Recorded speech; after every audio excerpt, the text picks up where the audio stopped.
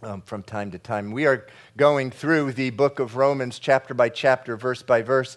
We are in Romans chapter 3, verse 28. Why don't you rise for the reading of God's word? If you need a Bible, raise your hand, because we like not only to hear the word of God, we want to be able to see it. And I really encourage you to bring a pen or a pencil to the service so that you're not only hearing, you're not only seeing, but you're writing down what you hear.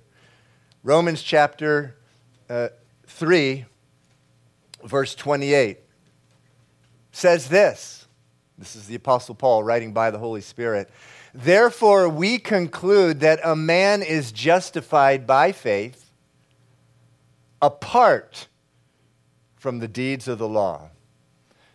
Or is he the God of the Jews only? Is he not also the God of the Gentiles? Yes, of the Gentiles also.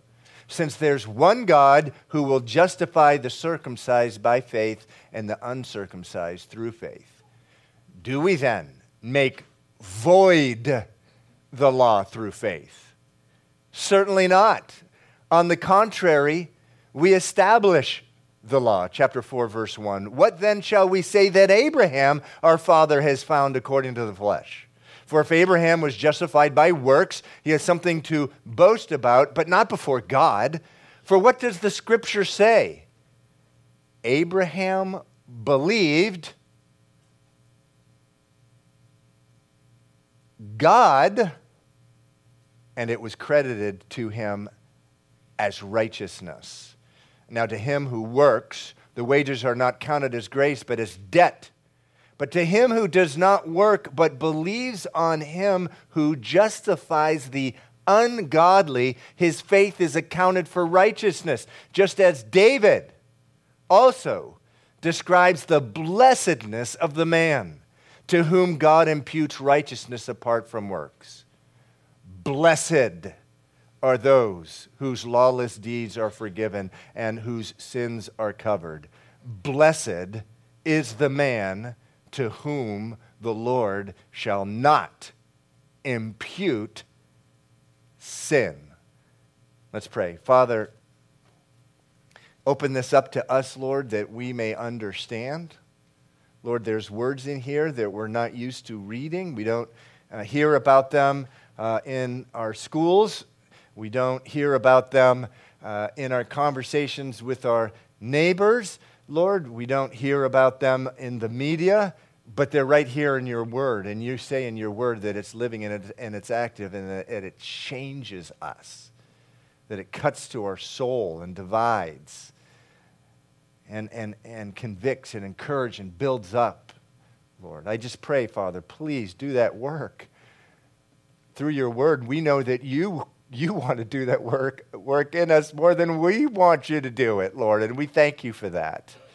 So please, Lord, we wait upon you, we seek you, we open up our eyes, ears, and minds to you. In Jesus' name, amen. Okay, you may be seated.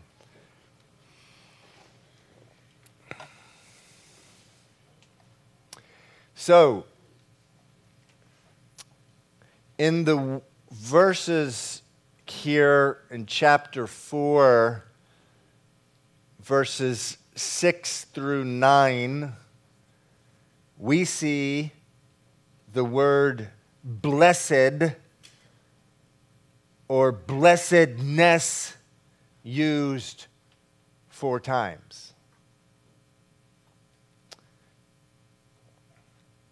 In verse 6, it says David describes the blessedness. Verse 7, blessed are those whose lawless deeds are forgiven. Verse 8, blessed is the man to whom the Lord shall not impute sin. And then in verse 9, it says a 4th time, we didn't read this, but it just uses the word again, does the blessedness then come upon the circumcised only or upon the uncircumcised also?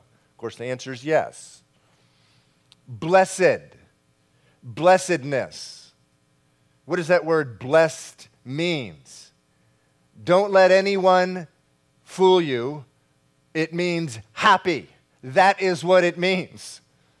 The word blessed means happy. The Good News Translation says this: happy are those whose wrongs are forgiven. These are the two verses that we just read, 7 and 8 of Romans chapter 4. Happy are those whose wrongs are forgiven, whose sins are pardoned. Happy is the person whose sins the Lord will not keep account of. Happy. It's what the word blessed means.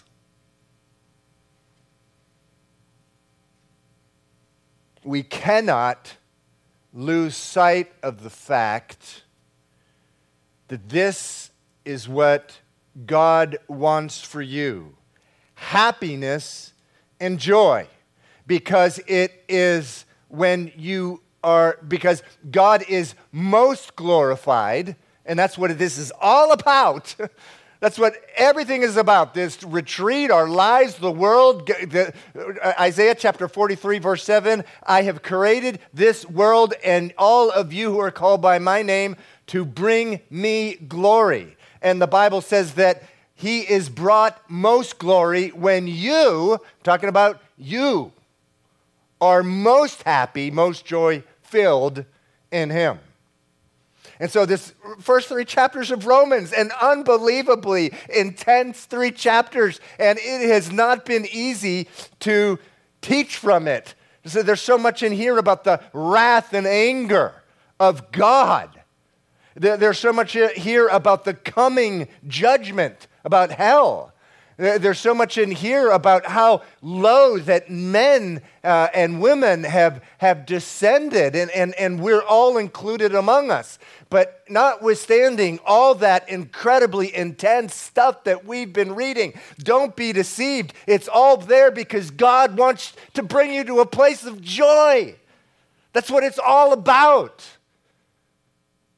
Blessed, blessed, blessed, blessed, blessed.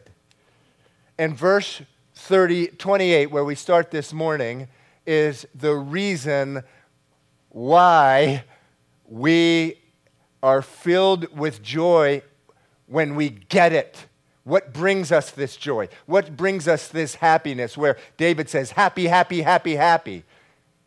Verse 28, we started it this morning. Therefore we conclude, Romans chapter 3, verse 28, that man is justified by faith apart from the deeds of the law.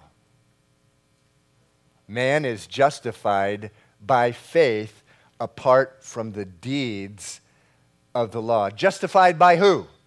By God. We helped you out here on the projection screen. Therefore, we conclude that a man is justified by God by faith apart from the deeds of the law. Now, what does it mean to be justified by God? What does that mean? Justified by God. And again, these are not, as I said in my prayer, as I talked to the Lord in my prayer, these are not expressions that we hear when we go into our school classroom. Justified by God. What does that mean? It means this. It means what happens when God looks at a man or a woman or a child and says, you are fit, you are qualified, I, God, now receive you into an everlasting relationship with me. Justified, you are justified.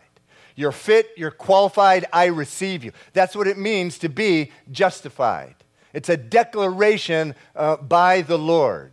You are justified. So verse 28 says, you are justified apart from the deeds of the law, meaning you are fit.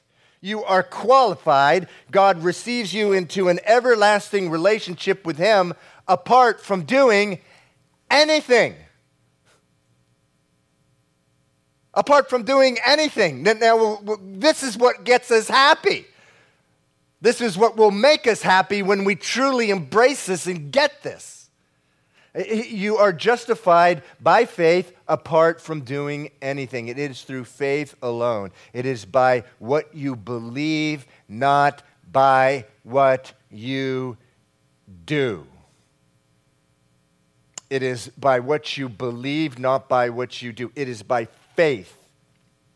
So, faith in what? Belief in what? Well, the answer is in a very long sentence. that we spent 2 weeks on, verses 21 through 26. Just back up just a little bit. Again, the question that I'm asking, by faith in what are you justified by God? By faith in what? Answer, verse 21 says, but now the righteousness of God apart from the law is revealed. The righteousness of God apart from the law has been made known. The righteousness. And we talked a few weeks ago about what righteousness means. What does righteousness mean? We have that definition. Righteousness means being right, perfectly right, always right, never wrong, rather, in the eyes of God. Again, what does righteousness mean? Being right, perfectly right, always right, never wrong in the eyes of God, which, by the way, is the requirement for a relationship with Him. But verse 21, we say, but now the righteousness of God, apart from the law, is revealed. It's been made known, being witnessed by the law and the prophets, even the righteousness of God through faith in Jesus Christ to all and on all who believed. For there's no difference, for all have sinned and fall short of the glory of God, being justified freely by His grace through the redemption that is in Jesus Christ, whom God set forth as a propitiation by His blood. Last week we spent the entire message on that one word, propitiation. So what are you having faith in? When Paul says we are justified by faith apart from the law, what are we having faith in? We're having faith in the propitiation. What does that mean? That means that our sin was put on Him, and He suffered all the wrath, all the anger, all the judgment of God in our place.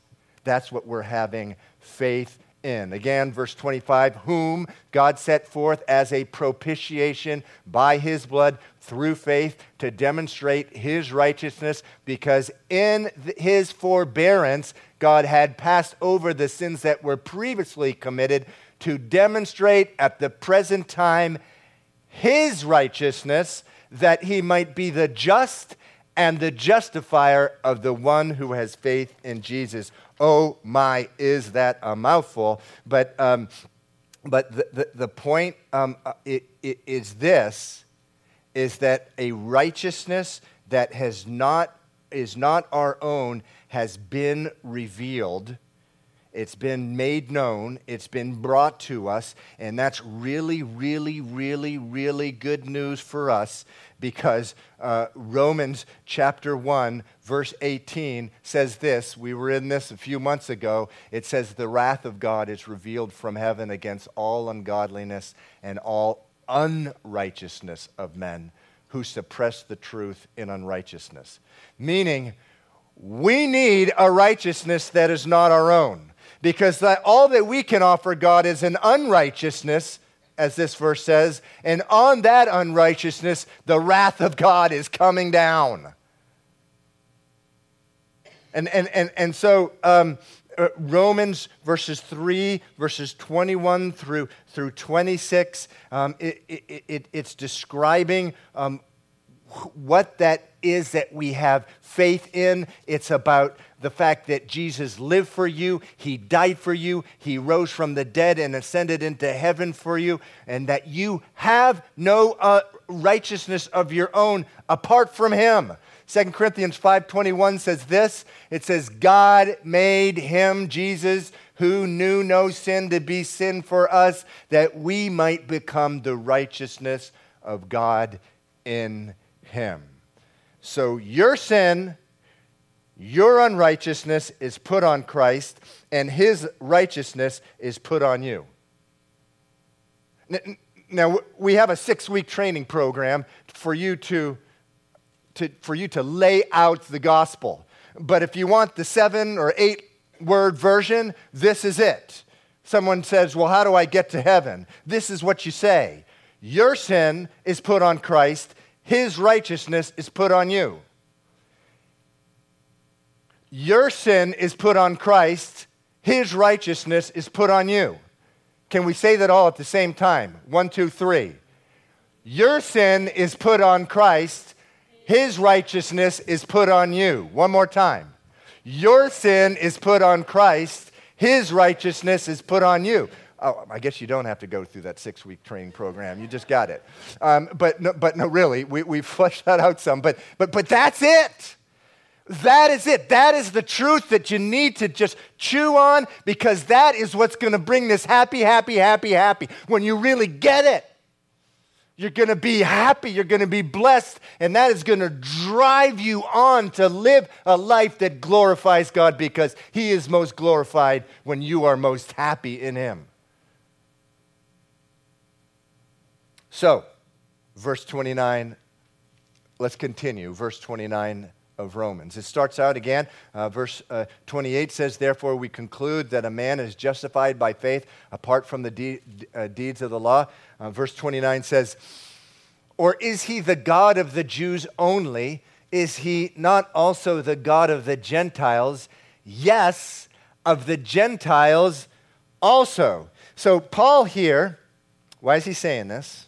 What does this mean? Why is all of a sudden, Paul says, you're justified by faith apart from the deeds of the law. Why is he saying this in verse 29? Why does he say this? Why does he say, is he the God of the Jews only? Well, Paul knows that there are some who are hearing that may say, well, Jesus was a Jew. He was a descendant of Abraham, the father of the Jews. Does what you are saying, Paul, apply just to Jews, or does it apply to everyone? And Paul is saying it applies to everyone. Again, verse 29, is he the God of the Jews only?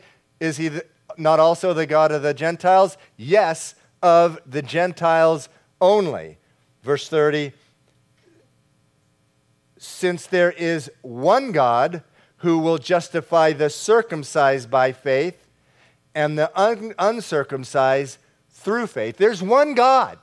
Don't let anyone tell you that it is okay that whatever, in some other country or some other region of the world or some other part of Boston, they worship another God, that those folks are right with God. No, that's not what the Bible says. It's not what verse 29 says. There's one God who justifies. There is just one.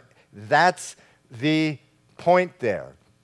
And then in verse 31, Paul says this, do then we make void the law through faith? In other words, are we doing away with the law? If you're saying, Paul, that someone is justified, in other words, justified, again, what's the definition? It's when God says, you're fit, you're qualified, I receive you now. Come, let's join together. That's what it means, justified. If you're saying that I'm justified apart from doing anything, verse 31 says, does that make the law void? Does that mean there's no purpose of the law? Did you just is there some big balloon and inside is the law and you just prick the balloon and it's all gone?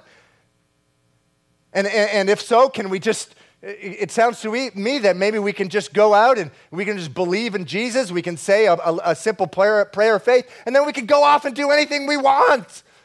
We can just hit the clubs in the weekend. We can just go over to the prostitution houses. We can just go off and spend our entire life just making money and growing fat and happy. Is that what you're saying? Again, what he's saying in verse 31, do you then make void the law through faith? See, Paul, some Jews, he knows some Jews are listening here. And there would have been Jews in Rome as well. He's writing to the Romans as well as Gentile. And they hear this astounding statement. In verse 28, we conclude that a man is justified by faith apart from the deeds of the law. And they're thinking, wait a second, apart from the law? Listen, Paul, this law has been our life for 1,500 years. God gave us the law. He gave us the law in the most spectacular fashion to Moses on Mount Sinai, and God tells us in the book of Deuteronomy time and again, be careful to obey every single bit of this law. Moses says that. Many times Moses says those words. And they're thinking, Paul, what do you mean a man is justified by faith apart from the deeds of the law? And how does Paul respond? He says, certainly not, of verse 31, middle of verse 31. Certainly not. On the contrary, we establish the law. On the contrary, we establish the law. Now, what does he mean by that?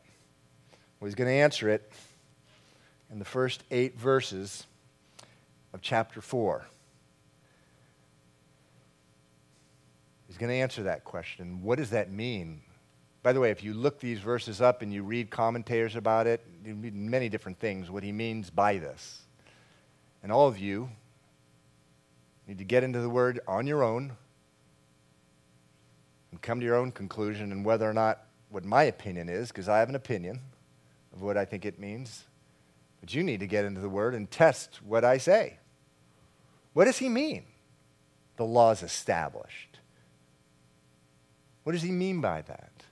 What does he mean when he says, well, when I'm telling you that God justifies you apart from anything you can ever do, that's not voiding the law, that's establishing the law. What does he mean by that? Again, I believe he's going to answer this, I believe, thoroughly in the first 8 verses of chapter 4. And he starts off by saying this. He starts off by saying, listen, Jew, because it's the Jew who's bringing up the objection right now. I'm not telling you anything different than what's taught in the Old Testament. I'm teaching the same thing that you've been reading for 1,500 years. Genesis to Malachi. And he starts off by talking about Abraham in verse 1. These are not easy verses. Try to stick with me here.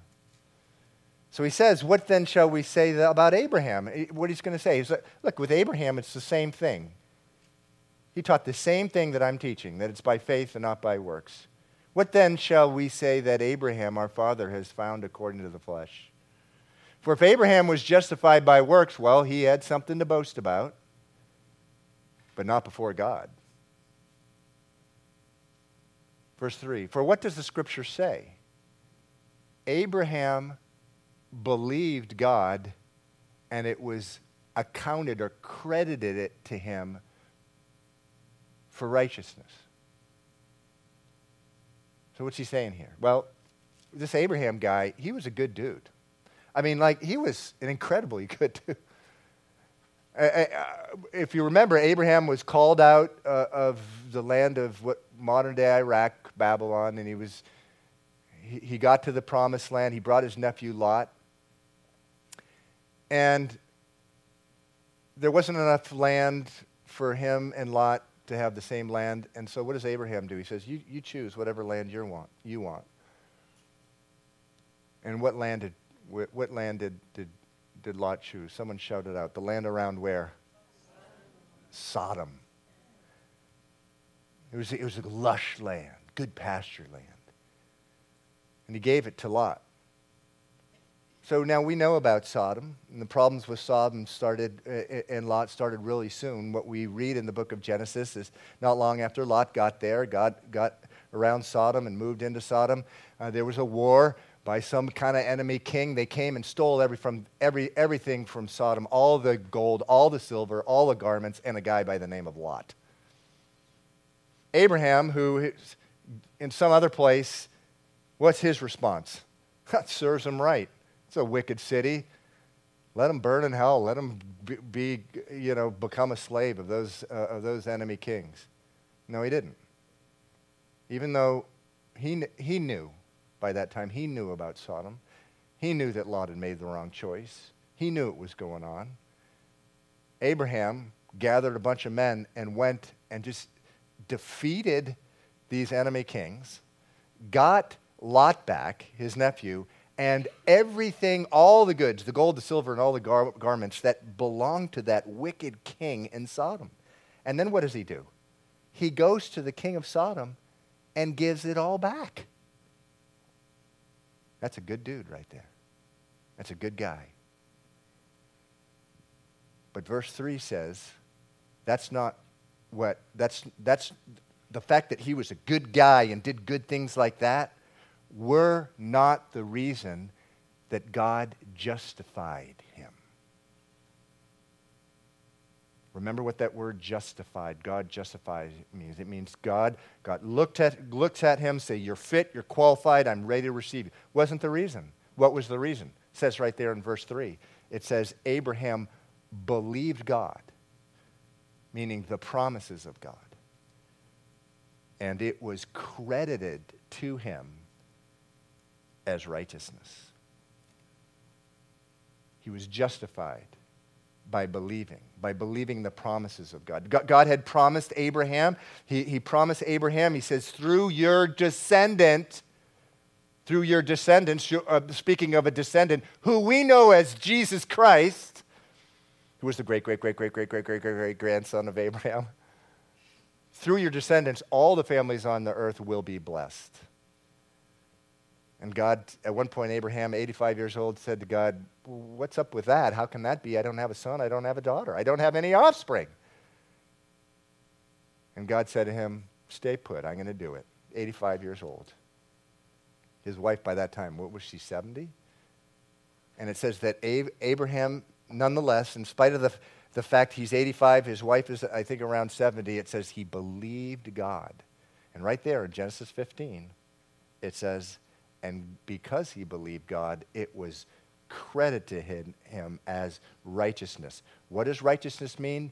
It means in the eyes of God, you're always right, you're never wrong, all the time. In other words, you're fit to go to heaven. See, it was a righteousness that was not his own. He needed a righteousness that was not his own.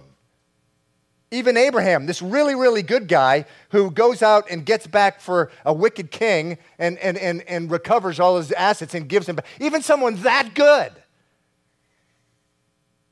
It says that his works, his good works, at least before a holy God, they don't mean anything. You need to believe in the promises of God. Next on, he moves to David. Let's read it. Verse 4, it says, now to him who works, the wages are counted as are not counted as grace, but as debt. Verse 5, but to him who does not work, but believes on him who justifies the ungodly, his faith is accounted for righteousness. So the point of verse 4 is this. If you work a job, and you negotiate a wage, you negotiate pay before you start working. So at the end of the day, that employer, he's indebted to you. He owes you something. And what Paul is saying here is God does not owe you or anyone anything. It doesn't work like that with God, because if it worked like that with God, it would not be about grace. And your salvation is all about grace. Verse 5, it says, but to him who does not work, but believes on him who justifies the ungodly, his faith is accounted for righteousness. Can you imagine that? Just think about what that says, the first few words there. But to him who does not work, God will justify him, even if he's ungodly. Doesn't seem fair. It seems crazy. Surely this can't be true. Well, the first 3 chapters of Romans again have convinced us that it better be true, because we have nothing to offer God, works or not, that are going to make us worthy of going to heaven. And so then he moves on from Abraham to David. Verse 6, just as David also describes. So remember, he's telling these Jews, look, I say that you are saved by faith apart from the works of the law. You're objecting to it. But I'm telling you, the Bible's always taught this. It starts with Abraham, and then it goes on to David. Verse 6, just as David also describes the blessedness, the happiness of a man to whom God imputes righteousness apart from works. Verse 7, and this is quoting David in Psalm 32, blessed are those whose lawless deeds are forgiven and whose sins are covered. Blessed, happy is the man to whom the Lord shall not impute or credit or put or count their sin against them. So David's happy here. He is blessed here.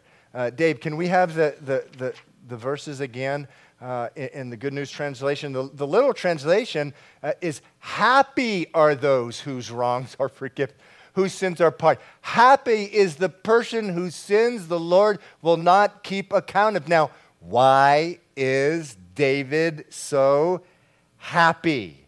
Why is he so happy here? Well, turn with me to Psalm 38. Turn with me to Psalm 38. That's in the middle of your Bible. So at the time of the writing of Psalm 38 and Psalm 32, which is quoted in Romans 4, David, at the time that kings usually go off to war, so we have basketball season and baseball season. They didn't have that back then. They had war season. It was in the spring and the summer that the kings would have to go off to war because in Israel there'd always be enemies that were just pestering them. But he stayed behind. And this is in 2 Samuel. He stayed behind, and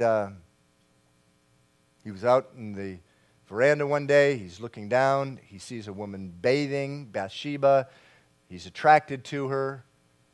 He knows she's married to another man. In fact, she's married to a guy named Uriah the Hittite, who's listed as one of David's mighty men, one of the men that David really, really depended upon. Uriah, he knew him well. Calls the woman to his quarters anyway, has relations with her, gets her pregnant, tries to do a cover-up scheme, it fails, winds up having Uriah, her husband, killed. And so, Psalm 38, David, he's got this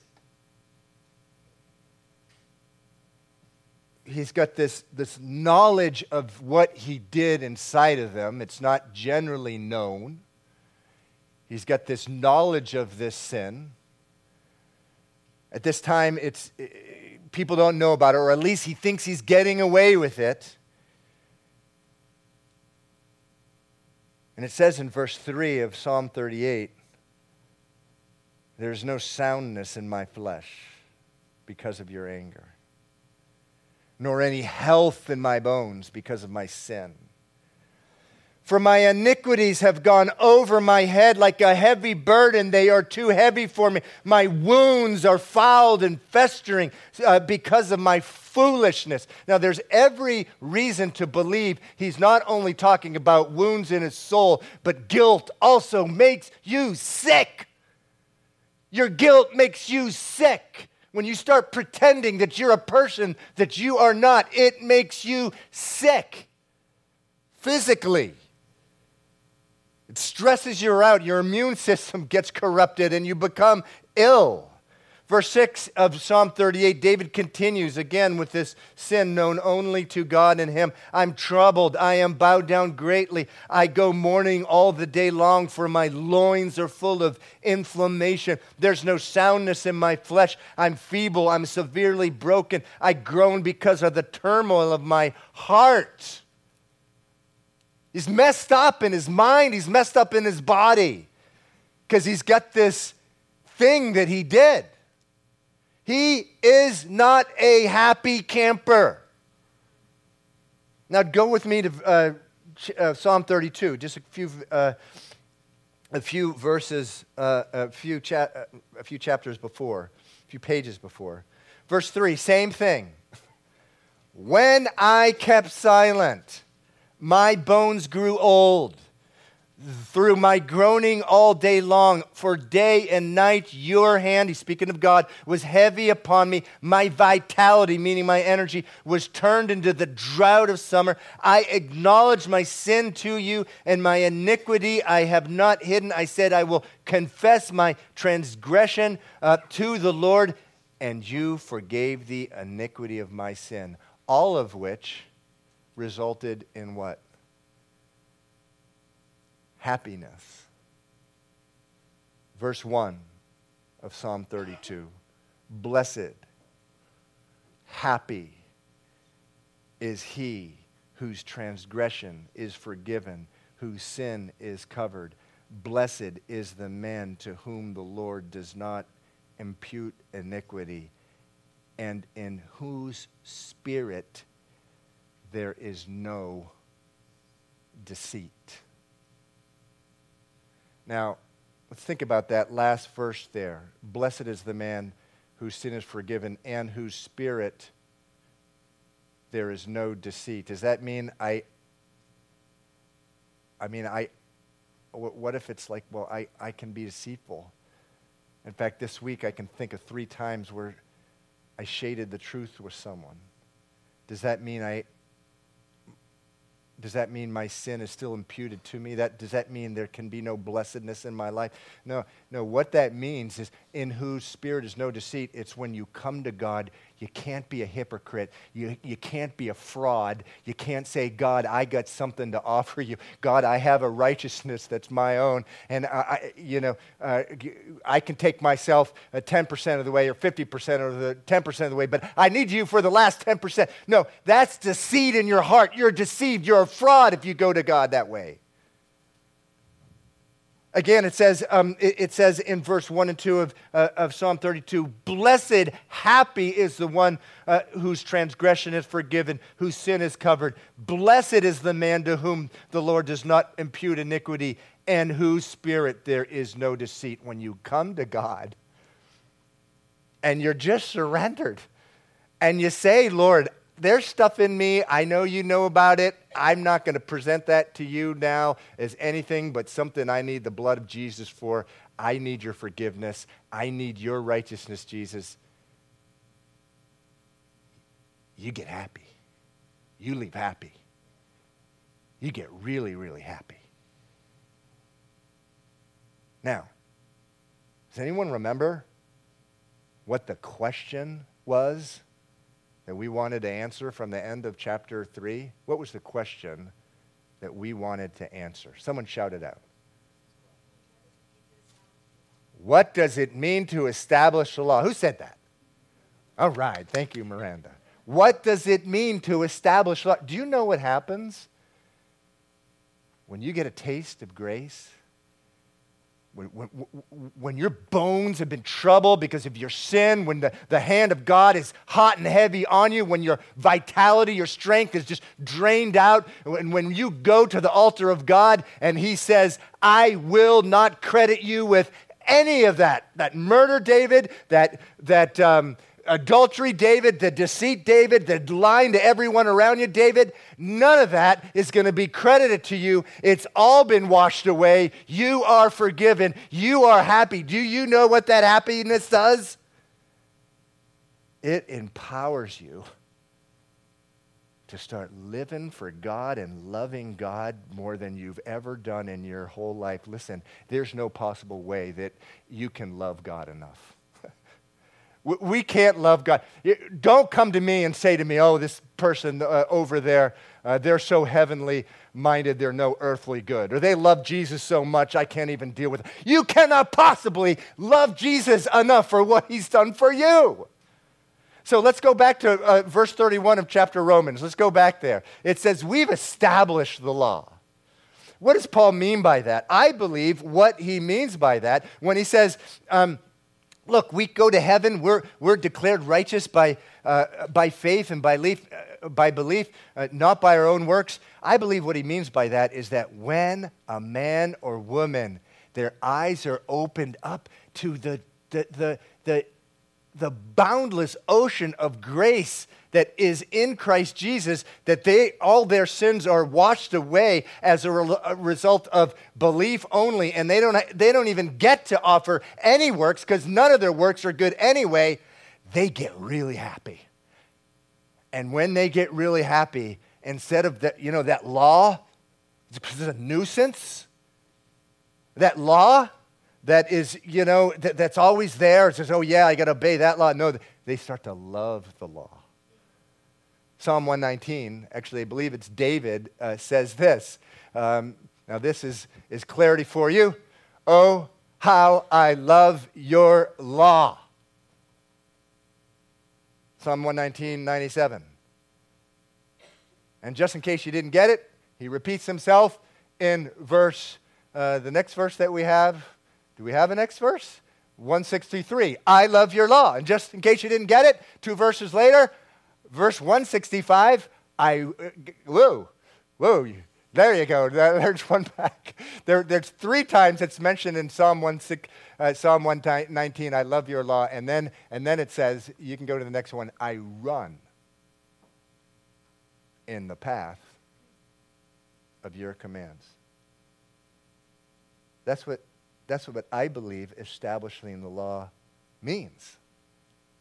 That when you taste grace, and you're just and you're so blessed by it, and you get it, you start running in the path of your commands. Not like the law of God.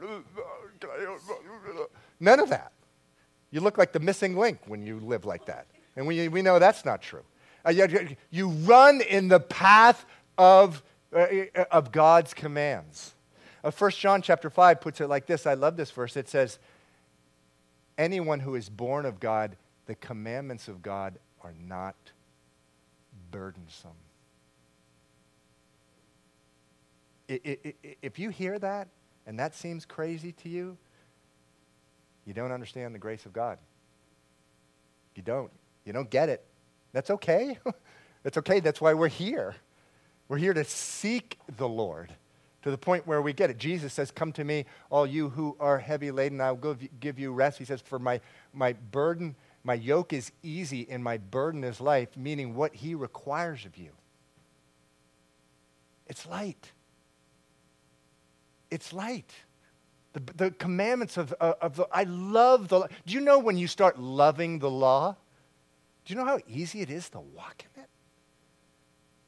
Like about 1,000 times easier than it was before you loved it and before you understood the grace of God. I'm going to conclude with this verse. Let me ask the worship team to come up at this time. Let's read again verse 5 of chapter 4. If the worship team could come up, that mighty throng of women. If they could come up again, and if you've been asked to pray, if you could also come up as well. But let's read verse 5 again. I want to conclude with this. But to him who does not work, but believes on him who justifies the ungodly. What? Justifies the ungodly. That's what it says. But to him who does not work, but believes on him who justifies the ungodly. Let me tell you, the first time that a person becomes a Christian, what happens? They can come into a service like this. They can have an ungodly life. For whatever reason, they've come to a place in their life that in their heart, there's just those habits of ungodliness. Smoking weed. That's an ungodly practice, the Bible says. Treating people in an unloving way, that's an ungodly practice, because the heart of God is always to love. Sexual immorality, porn, whatever, ungodly. Being addicted to work because it's in that work that you get value, ungodly. It's not godly. Do you know when that person believes in Jesus Christ for their salvation and they walk out of the room, they're just as ungodly when they leave as when they came in? They may have a different attitude now, but all that stuff's still in their heart. You do not get to God and have him justify you by trying to be godly. That's not how it works. You don't try to fix your life. I don't know how many times I've talked to someone. I gotta get some things wrong in my life, and then I'll start going to church. That's not how it works. You will be so frustrated and so miserable trying to get godly in your own strength. And God doesn't justify the people who are trying to get godly. He doesn't do that. It says right here, he justifies the ungodly. He justifies the people who have recognized that I'm ungodly. I need you, God. That's who he justifies. But the Bible says that when Jesus is knocking on your heart, and he's saying, stop trying to become something you could never be, just invite me in and you can become that person by my strength, by my power in you. When you do that, the Holy Spirit comes in. And it's at that point that process of godliness begins. Spurgeon, great quote. Can we have the Spurgeon quote? Spurgeon says this: holiness, or you could say godliness, is not the way to Christ. Christ is the way to holiness. Everyone get that? Holiness is not the way to Christ. I can read a whole book on regulations and rules about what it means to be holy. The way to Christ is not trying to do those things on that list. It's not it. It's to come to Jesus. And then Jesus, who it says comes in, he invades your life, he comes in and occupies, he possesses in the person of the Holy Spirit. He'll make you holiness. He'll establish the law, Romans chapter 3, verse 31, in your life. He'll establish it by making you love the law, by getting to the point where the law of God, 1 John 5, is not burdensome. By getting you to the point where you understand a life with Jesus, wow, it's true. His burden is light. His yoke is easy. If you've been asked to pray, be a prayer couple, Solomon, can we have a couple, one or two other couples up here?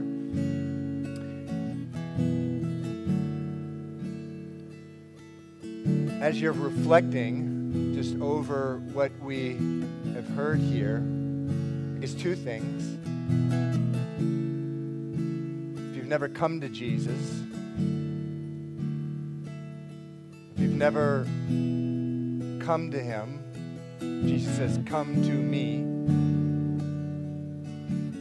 If you've never come to him by faith, recognizing that quote we just saw of Spurgeon, that holiness does not come by my actions, holiness comes by coming to Jesus. If you've never really done that, come up, let's pray through it. It's by, just as we've been talking about all morning, it's by faith, it's believing, it's talking to God.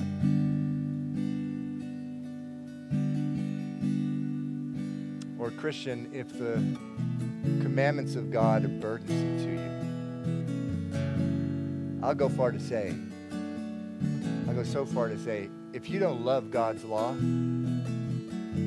you had better be doing some serious business with him. If you like, do it. Come and do it with me. I can pray with you or one of the other couples up here. Because God wants to establish the law in your life. God wants you. He's blessed by you running in the path of his commands. That happens when we're happy, we're blessed, we're happy in God because we understand his grace. If you'd like to pray about anything else, you can come up. Why don't you stand? I'll close in prayer and we'll close in worship. Father, we just thank you. And it is true. Blessed, happy, Lord, are those whose lawless deeds are forgiven and whose sins are covered. Blessed is the man, the woman to whom the Lord shall not impute sin. Happy is that man, that woman, that child. God, I just pray by the Holy Spirit, invade now, that your happiness would abound, that your joy would abound. Because, Lord, we know that you are most glorified when we're most happy in you. I pray this in Jesus' name. Amen. Okay, let's worship and come up and pray if you'd like.